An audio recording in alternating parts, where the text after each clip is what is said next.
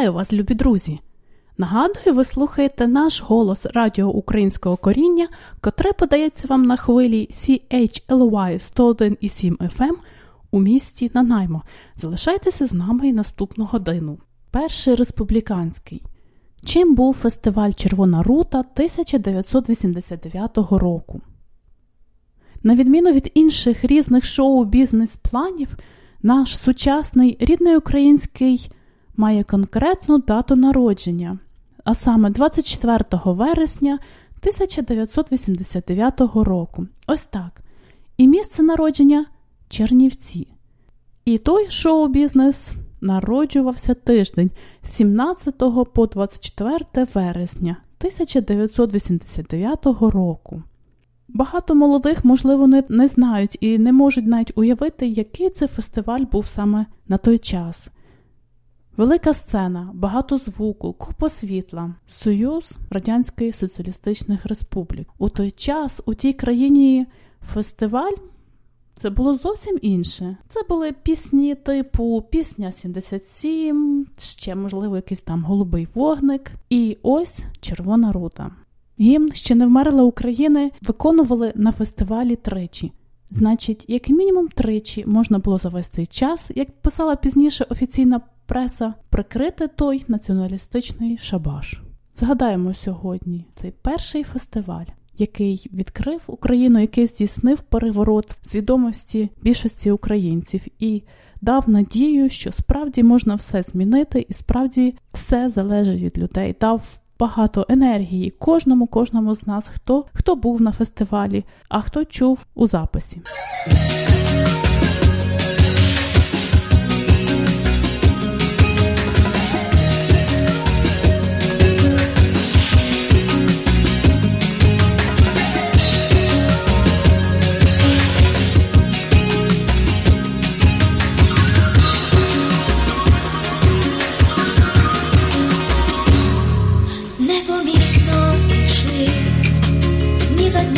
Спливали роки,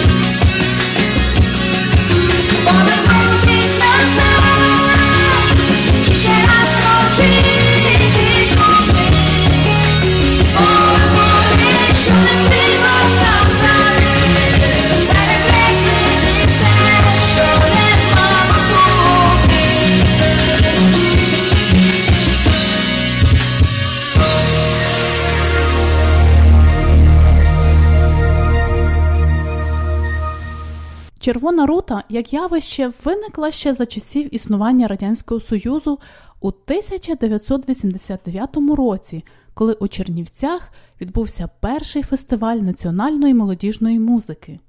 Червона рута здійснила справжню революцію в українській культурі і мала вплив на все суспільство. Цього року якраз ювілейний рік, 30 років з дня першого фестивалю. Фестиваль народив нову молодіжну музику, якої до цього не існувало.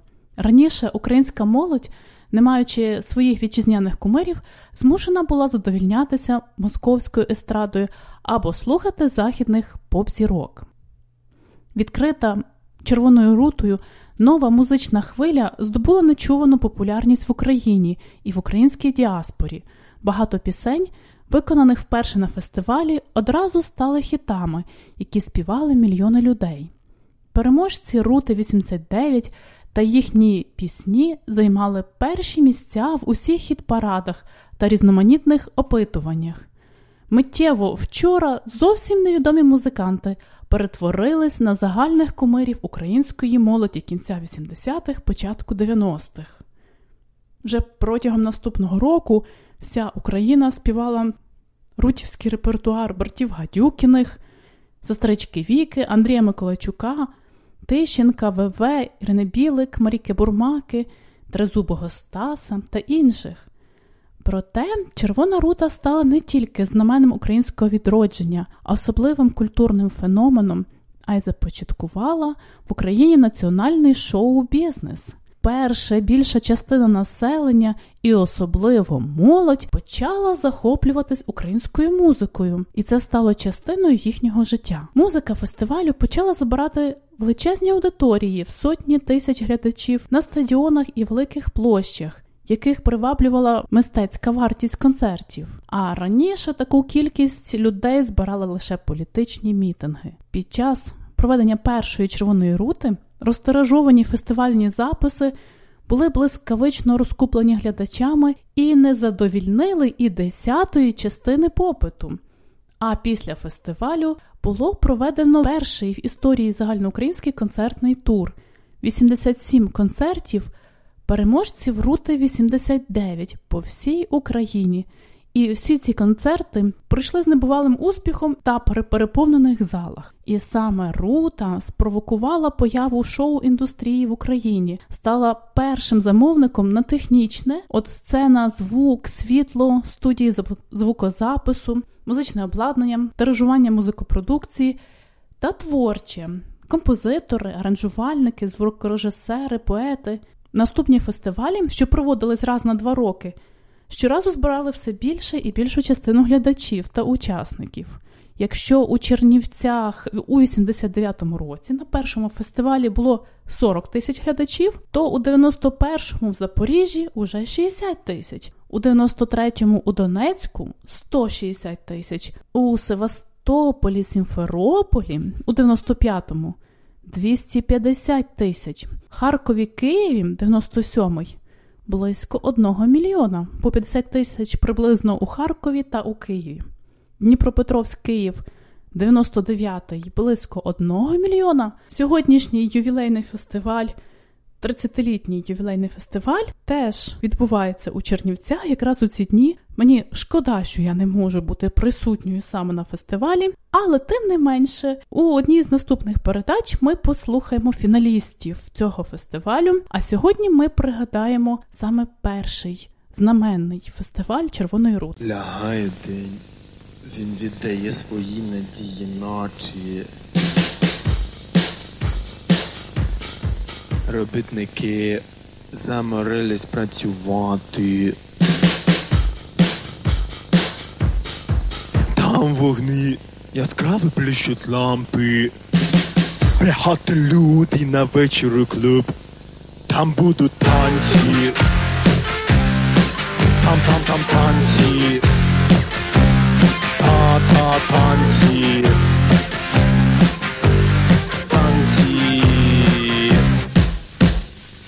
Ми споминаємо цілий тиждень. Багато є балачок та думок. Ждемо, коли прийде добра неділя. Танця запрошує нас. У клубі були любі танці. Та-та-та танці. Веселі, бодрі, добрі танці. Ла-ла-ла танці.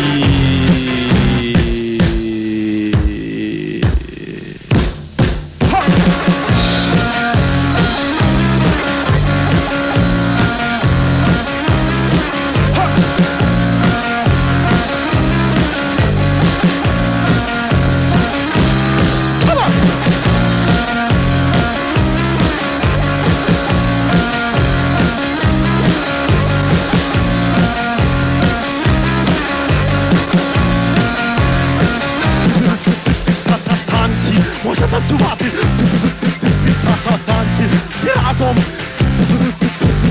танці, танцюєм, танці, танці, танці, танці, танці, ла-ла-ла, танці, танці, ла-ла, танці, танці, ла-ла, танці,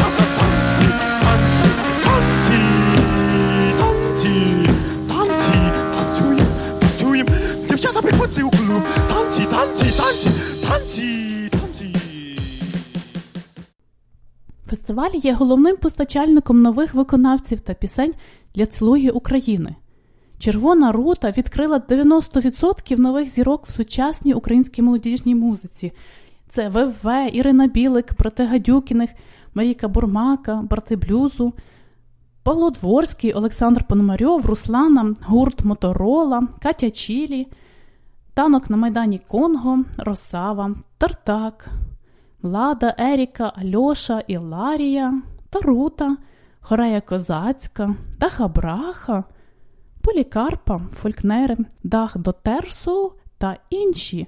На сьогодні Червона рута найбільший, найпрестижніший і найавторитетніший в Україні та водночас єдиний в світі україномовний фестиваль сучасної молодіжної музики, який став національним надбанням. Червона рута має найбільший вплив на розвиток сучасної української музики, виступає тут законодавцем мод і дає поштовх для розвитку національної шоу-індустрії. Заходи фестивалю проводяться по цілій Україні, охоплюють усі області. В обласних відбіркових конкурсах беруть участь представники районних центрів, а в заключному етапі фестивалю в фіналі обов'язково виступають музиканти з усіх регіонів та областей України. Фестиваль має особливу творчу концепцію, яку послідовно дотримується протягом усіх років. Червона рута є не просто фестиваль, це потужна експериментальна творча лабораторія, що відкриває нові імена, здійснює цілеспрямований пошук та підтримує молодих, часто невідомих музикантів, постійно продукуючи нових поп-зірок. Як говорить історія, років 2 тому, 27 грудня 1987 року, у газеті «Молодь України» з'явилася стаття Івана Лепші «То є чиста вода». І у ній журналіст аналізував факт, що окремих авторів пісень, які з часом стають народними, поблажливо називають аматорами. І зауважив, що саме так трапилося з Володимиром Івасюком. Його назвали аматором, бо він не був членом спілки композиторів Радянського Союзу. І далі журналіст Іван Лепша вніс пропозицію проводити щорічний конкурс-фестиваль «Червона рута», на якому звучали б у виконанні професійних ансамблів та солістів естради нові твори, як композиторів-професіоналів, так і композиторів-аматорів. За задумом Івана Лепші, у рамках конкурсу фестивалю «Червона рута», присвяченому Володимиру Івасюку, могла б відбутися творча співпраця професіоналів з аматорами.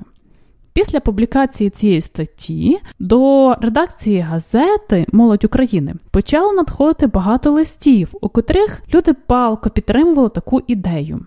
І ідею створення фестивалю, присвяченого видатному буковинцеві, підтримало багато відомих митців – Станіслав Тельнюк, Дмитро Гнатюк, Василь Зінкевич та багато інших. І згодом навіть цю ідею підтримали і легалізували в уряді. Вже наступного року, у 1988 році, музиканти Тарас Мельник, Кирило Стеценко, Анатолій Калиниченко та поет Іван Малкович розробили концепцію фестивалю. І з самого початку було дві точки зору, де проводити цей фестиваль. У газеті «Родослав» в одній з статей Іван Лепша пише: «Квітка червона рута росте і розцвітає лише у певному природньому середовищі. Перенеси її з гірської кручі у степ, і вона загине». Запоріжжя це підтвердило. Йдеться про наступну червону руту 2. Напевно, вона була не така вдала, як червона рута 1. Місто могло спричинити загибель ніжної квітки. Ні, червона рута має постійно прописатися у Чернівцях, у краї, що виколосав талант Володимира Івасюка, чия незбагненна пісня дала ім'я цьому всеукраїнському явищу. Проте пізніше він змінив свою точку зору. «Так, я писав багато, – говорить Іван Лепша, – що червона рута має проводитись на Буковині. Але коли мені пояснили, що фестиваль переслідує і культурно-просвітницькі мотиви, то погодився, що має відбуватися також і в найбільш зрусифікованих містах України».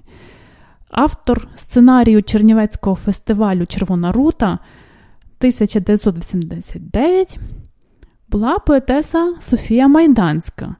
Ось що вона говорить, що саме того часу вона висловлювалася за те, щоб фестиваль відбувався в різних містах України.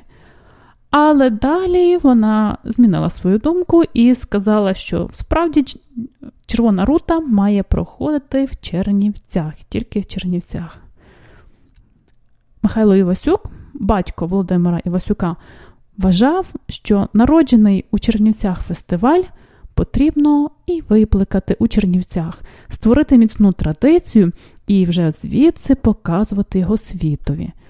А сестра Володимира Івасюка Оксана Івасюк уже пізніше, так років через 15, сказала, що, звичайно, що червона рута найкраще відбувається у Чернівцях. Але звернемося саме до першого року, до 1989 року. Давайте завітаємо з нашою машиною часу у ті часи і згадаємо, які пісні тоді виконувались і як взагалі проходив цей фестиваль.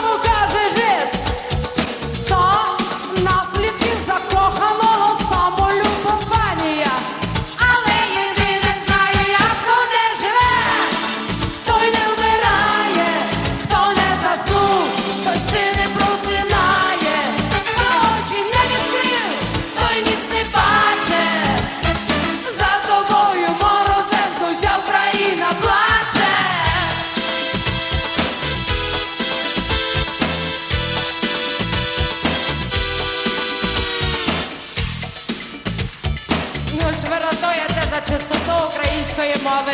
А мені все єдино, ковбаса чи ковбаса, аби вона була. Ганьба!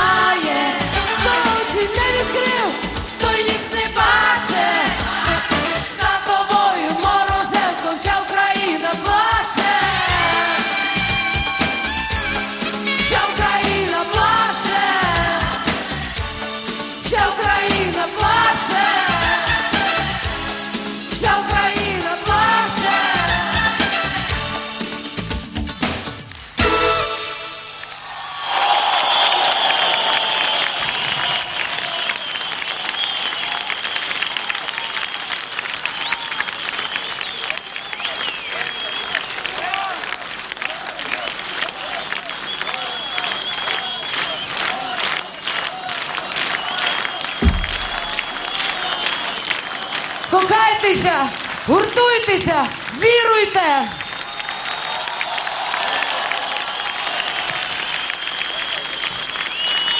На сцені знову Львів. Давайте перебудуємось на більш ліричний лад, шановні друзі. Це був запис заключного концерту фестивалю. Запис Віки Врадій і пісня «Ганьба». На той час творчість Віки була бомбою для неформальних народних мас. Від одягу до політизованих текстів. Рок, панк, електроніка, музика і слова Кузі з братів Гадюкіних. Так, 24 вересня 1989 року в Чернівцях завершилась «Червона рута» – перший контркультурний музичний фестиваль. І перше місце у жанрі рок-музики у ньому посіла досі незнана співачка Віка Врадій з сценічним псевдонімом «Сестричка Віка». Серед інших лауреатів я вже згадувала брати Гадюкіни, Кому вниз, Віктор Морозов, Марічка Бурмака, Андрій Миколайчук, ВВ, Тарас Чубай, Василь Жданкін. Любителі ностальгії називають першу руту найкращою з усіх проведених на цей час 12 фестивалів. Започаткований українським комсомолом, захід швидко обернувся антирадянським молодіжним бунтом-карнавалом, За 2 роки до кінця Радянського Союзу слухачі фестивалю розмахували жовто-синіми прапорами, а чернівецька міліція намагалася їх одібрати.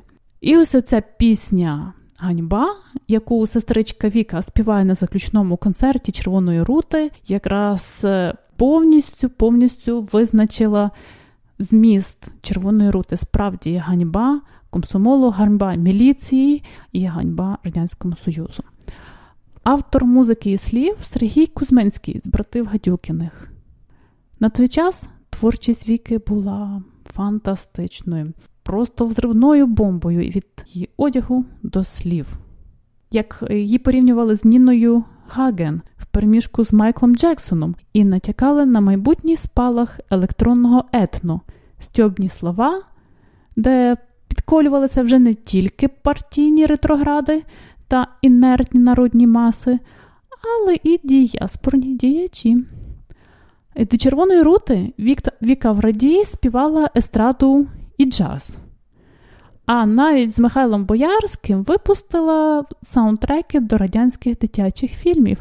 Після фестивалю вона випустила декілька альбомів.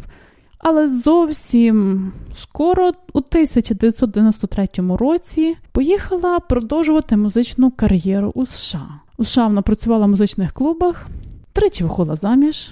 У 2004 році повернулася в Україну, сповнена нових ідей, але ненадовго. І зараз вона знову у Каліфорнії працює менеджером. І ось серед її друзів Сергій Кузьминський, який написав слова до тієї знаменитої пісні «Ганьба». І ось навіть на його похорон вона, на концерт пам'яті, точніше, вона не змогла приїхати, тому що справді дуже-дуже багато працює. Справді приємно згадувати ще досі, багатьом нам досить приємно слухати її пісні. Андрій Миколайчук з міста Умані, музичний вихователь в дитячому садочку. Як він нам признався, він дуже любить маленьких дітей, і вони його також дуже люблять. Він закоханий разом з своїми дітками в світ фантазії, в світ чогось неземного. Лауреат, 2-га премія фестивалю «Червона рута». Ну, я думаю, Андрій знову ж зараз виконає для нас пісню «Підпільник Кіндрат». Андрій Миколайчук.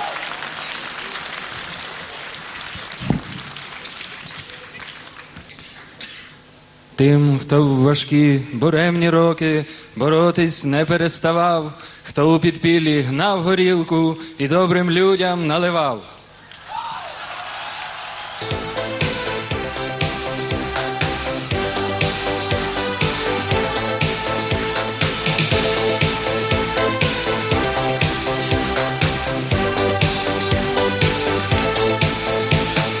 У буремні роки він зброї не склав, за свободу й щастя удари прийняв, небезпеці в очі мужньо дивився, палачам проклятим не коривсь. Поважав Кіндрата старий, молодий, бо ж на допомогу приходив завжди.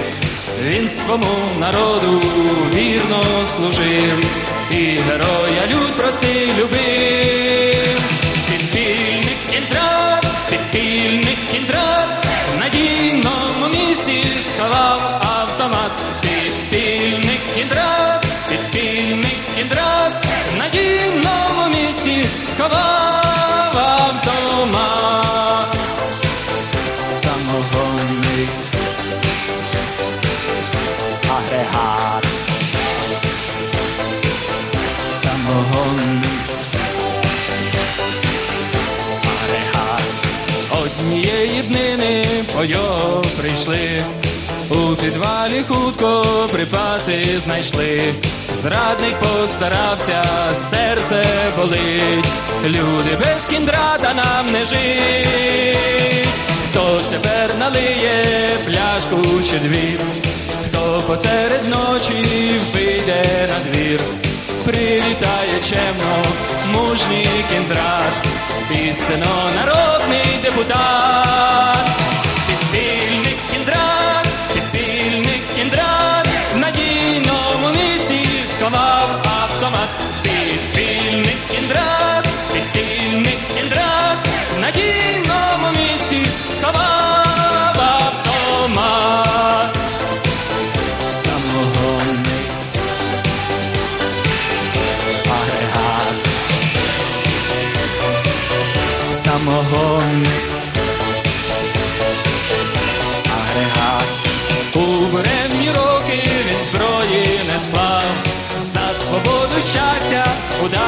прийняв. Йдуть до школи діти, Кіндрату салют! Як із школи підуть, то зайдуть. Підпільник Кіндрат, підпільник Кіндрат, в надійному місці сховав автомат. Підпільник Кіндрат, підпільник Кіндрат, в надійному місці сховав автомат.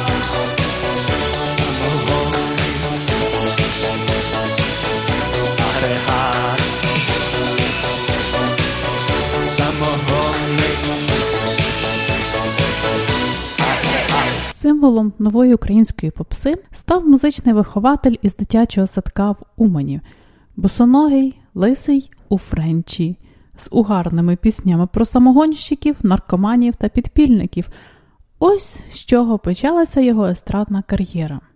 Цей запис був з першої «Червоної рути» контркультурного музичного фестивалю, який відбувався в Чернівцях у 1989 році і став одним з символів тодішнього відродження. Головна місія – показати, що рок і попса прекрасно звучать і українською, і цю місію фестиваль виконав. На першій «Червоній руті» Андрій Миколайчук отримав другу премію в галузі поп-музики. До речі, першу таки ніхто не отримав. Для масштабу на цьому ж фестивалі другу премію в галузі року отримали брати Гадюкіни «Кому вниз», а ВВ нагородили тільки дипломом. «Піду втоплюся» стала візитною карткою Миколайчука, який і до свого феноменального успіху, і після нього працював в рідній Умані викладачем музики в початковій школі. Про що пісня? Неповнолітній ліричний герой обіцяє покінчити життя через нещасливе кохання, але йому заважає погана екологія. В ті промислово активні часи це була проблема в язицях, яка здавалася надзвичайно важливою. Після цього Андрій Михайлович успішно експлуатував власноруч створений імідж, виконуючи пісні з кавалерійським ритмом, припливною мелодією і дисонансом між пафосною тематикою і капацьким акцентом. Образи для своїх пісень під синтезатор Миколайчук брав з історії визвольних змагань і УНР, і Української Республіки, і будь-яких інших, які були в Україні. Підпільники, партизани, махновці, петлюрівці, гори Карпати, 2 автомати, темний ліс врятує нас та інше, весілля Малинівці з апофеозом, як не стараються вороги прокляті, але закоханих їм не злякати, будуть в одній сім'ї жити молодята, будуть тепер разом різати і вбивати. Успіхів часів першої «Червоної рути» Миколайчук так і не спромігся повторити, видавши кілька альбомів і здійснивши кілька турне, які обросли легендами про те, як сцени клубів натирали наждачним папером, щоб співак не загнав скалку в босі ноги. Пригадуєте? Він любив виступати босоніж. А зараз я з великим задоволенням запрошую на сцену справжню людину,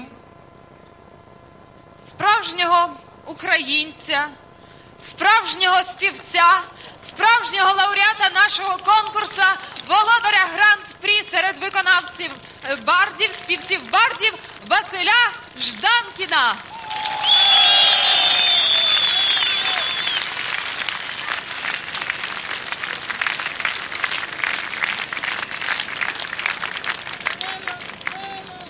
Вітаю, шановну громаду! Настала осінь, дні стали коротші, міліцейські кийки довші. І зарплата в них більша, ніж звичайного хлібороба.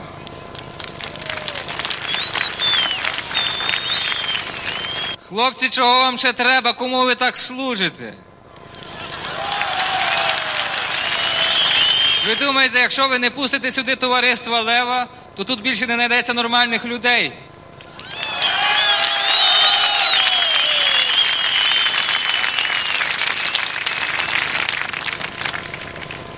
Станьте людьми, хлопці.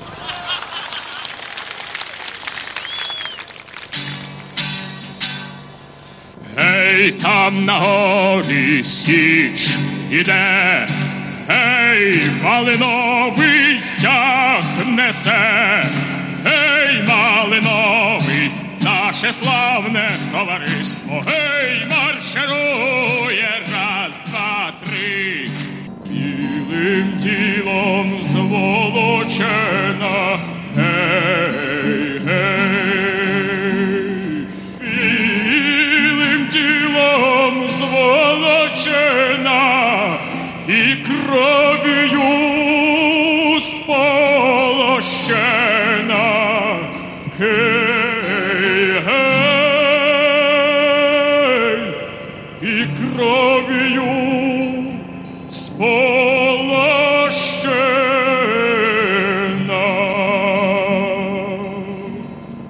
«Українці, ми врятовані!» – прокричав 21 вересня 1989 року член суддівської ради фестивалю «Червона рута» Іван Малкович, коли прослухав конкурсантів. Пригоду пам'ятає інший суддя конкурсу Анатолій Калиниченко. Каже, що до того взагалі не було молодіжної української музики. І звідки така реакція Малковича? Пригадуєте, хто такий Іван Малкович? Тепер він є директором видавництва «Абаба Галамага».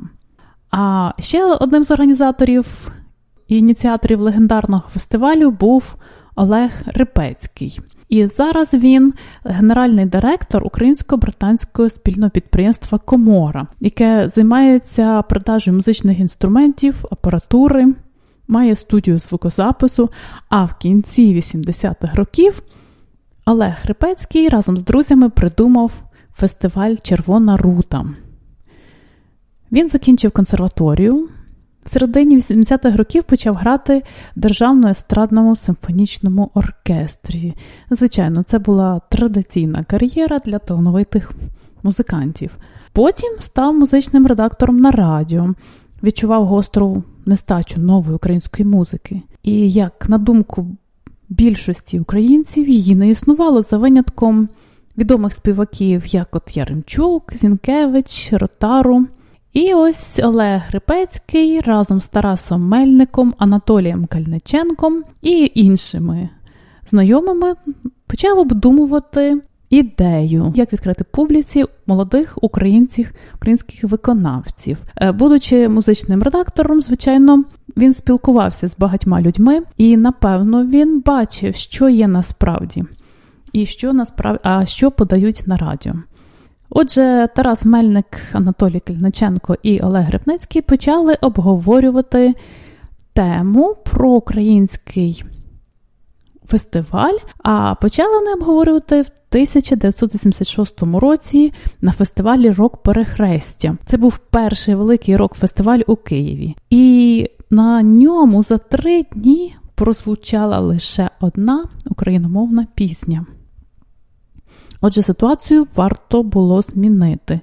Звичайно, професійних записів інших українських співаків, крім відомих, не було. Всі студії належали Держтелерадіо, і, звичайно, попасти на Держтелерадіо було досить складно. Була така звана художня рада, яка успішно зарізала все молоде, прогресивне, протестуюче, і це була велика проблема для молоді. І тому була нагальна потреба створити власну студію звукозапису. В цьому допоміг австралієць-бандурист Віктор Мішалов.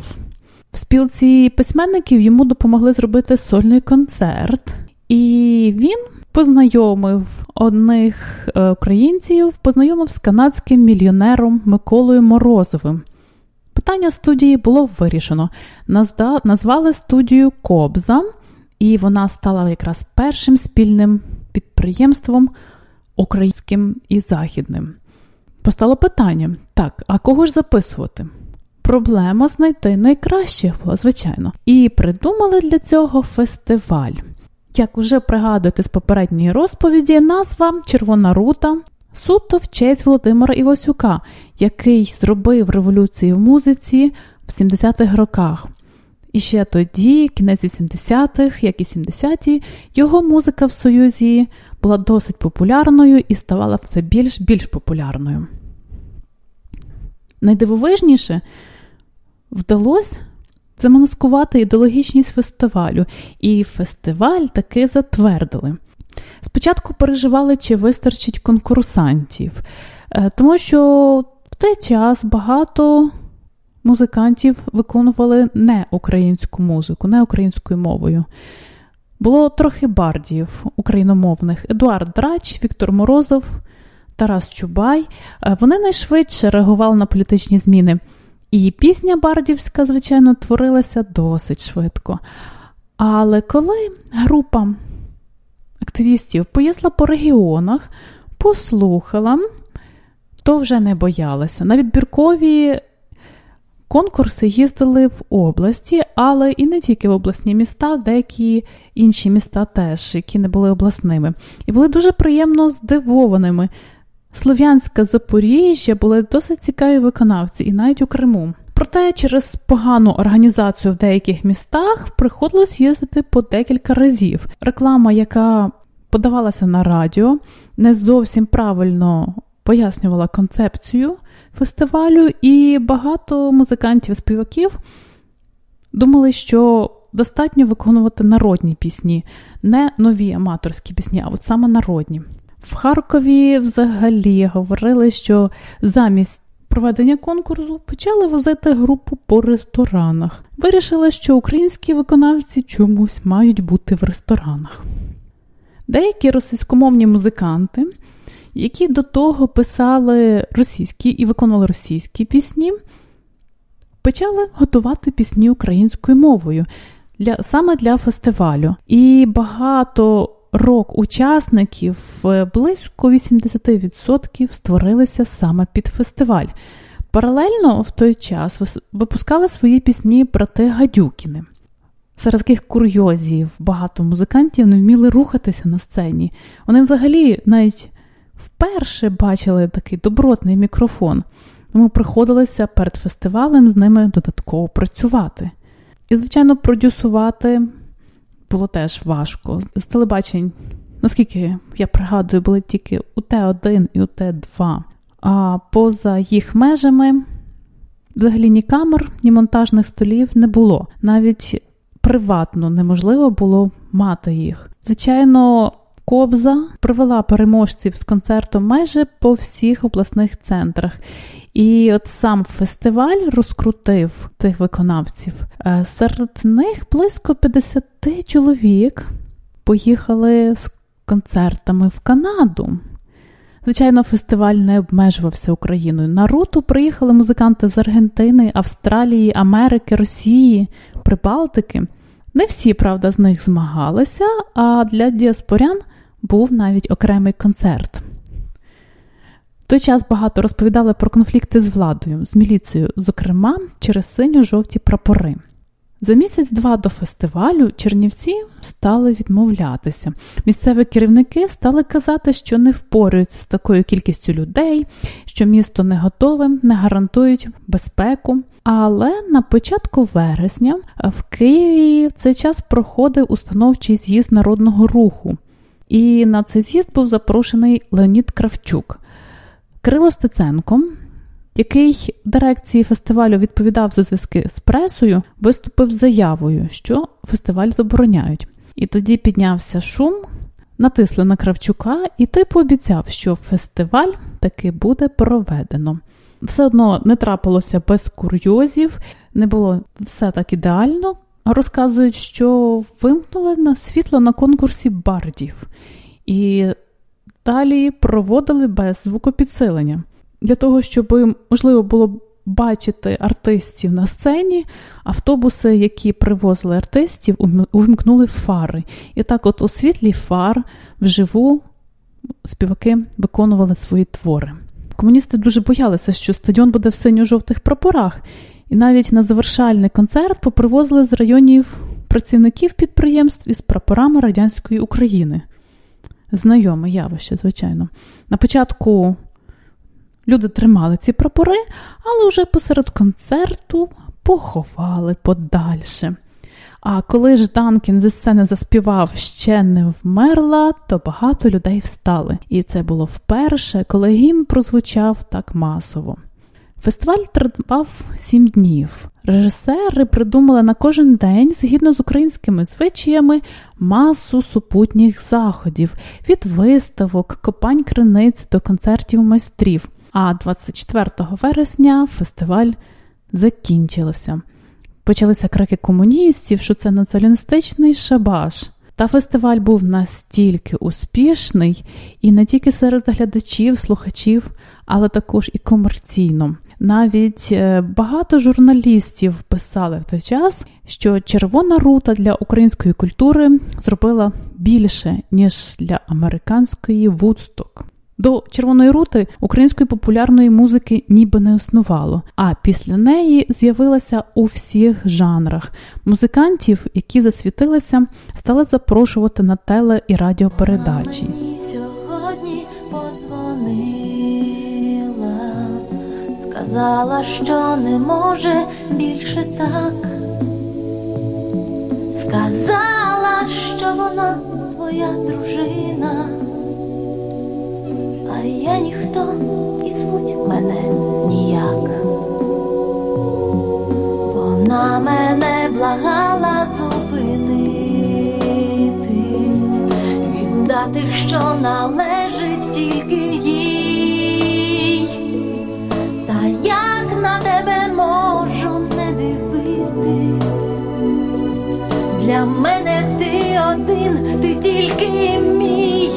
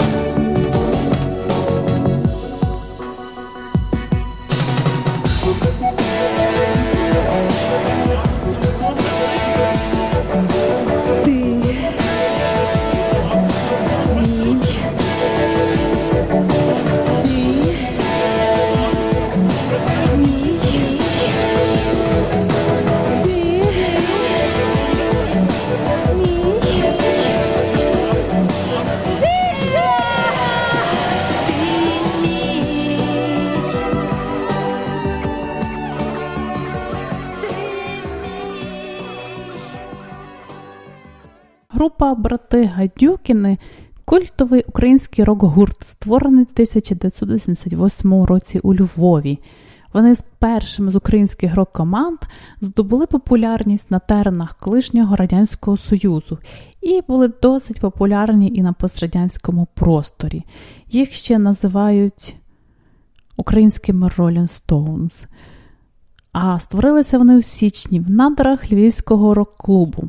Тоді музиканти виконували панкові російськомовні рок-н-роли з іронічним підтекстом. До першого складу групи входив Олександр Ємець, Шуля, саксофоніст, автор музики і текстів. Йому і належала ідея назви від імені одного з персонажів оповідання російського дитячого письменника Віктора Драгунського «Смерть шпигуна Гадюкіна». Це оповідання було досить популярне у 60-х роках.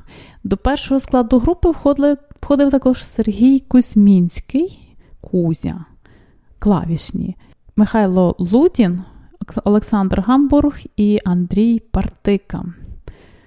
Скоро після перших репетицій розпався Львівський рок-клуб. А на уламках рок-клубу виникла асоціація рок-музикантів. Ось і на одному з концертів цієї асоціації відбувся дебют Гадюкіних. Звичайно, не без скандалу. Успіх групи базувався на поєднанні музичних напрямків – рок-н-ролу, блюзу, панку, реггі, фанку, фольку і специфічних гадюкінських текстів з гострою іронією, тотальним стьобом і використанням галицьких діалектизмів і наркоманського сленгу. Згодом, Гадюкіни взяли участь у Червоній руті, у першій Червоній руті. Вони завоювали там 2-е місце після сестрички Віки у номінації «Рок», виступивши у самісінький прайм-тайм на заході сонця перед повним стадіоном. Брати Гадюкіни в один момент буквально стали знаменитими. Попри успіх і увагу преси, лунали і звинувачення, що Гадюкіни начебто поплюжать українську мову. Звичайно, гурт проіснував відносно недовго, розпався, і уже у 2011 році, здається, відбулося його відродження з дещо новим колективом. Звичайно, без Сергія Кузьмінського, без інших деяких музикантів, та все-таки вони випустили альбом у 2014 році, 2011 році якраз новий альбом «Я вернувся до міф».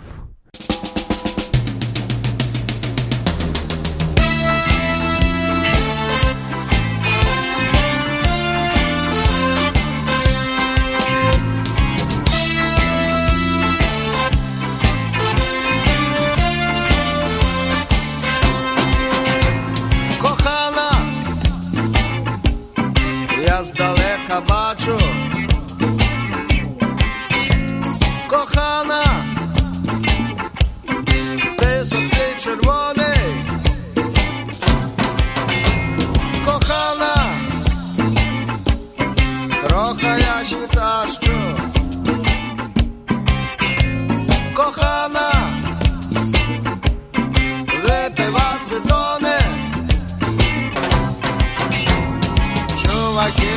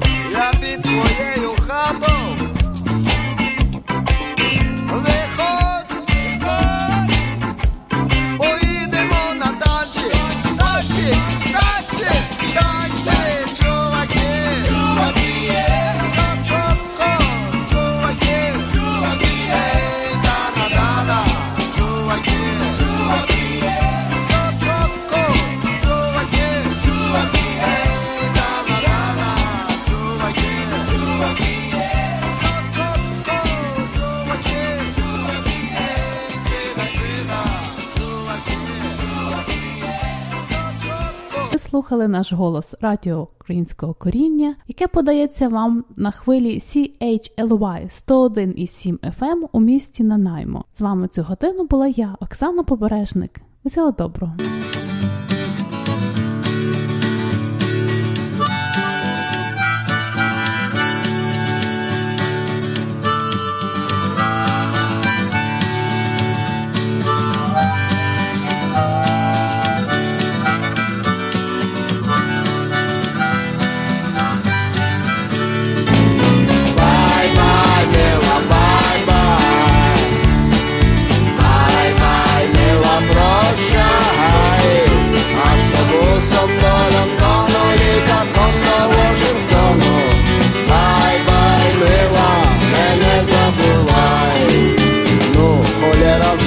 Нарешті їду, за спином лишився родинний кордон. Первим ділом я в Англію до Чорчі заїду, а потім на літакові полечу в Вашингтон. Бай-бай, мила, бай-бай, бай-бай, мила, прощай. Автобусом до Лондону, літаком до Вашингтону. Бай-бай, мила, не забувай.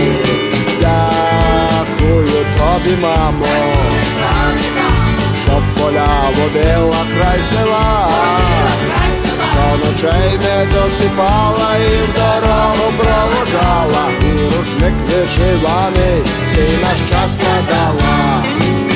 Бай-бай, мила, бай-бай, бай-бай, мила, прощай. Автобусом до Лондону, літаком до Вашингтону. Бай-бай, мила. Love this podcast? Support this show through the Acast supporter feature. It's up to you how much you give, and there's no regular commitment. Just hit the link in the show description to support now.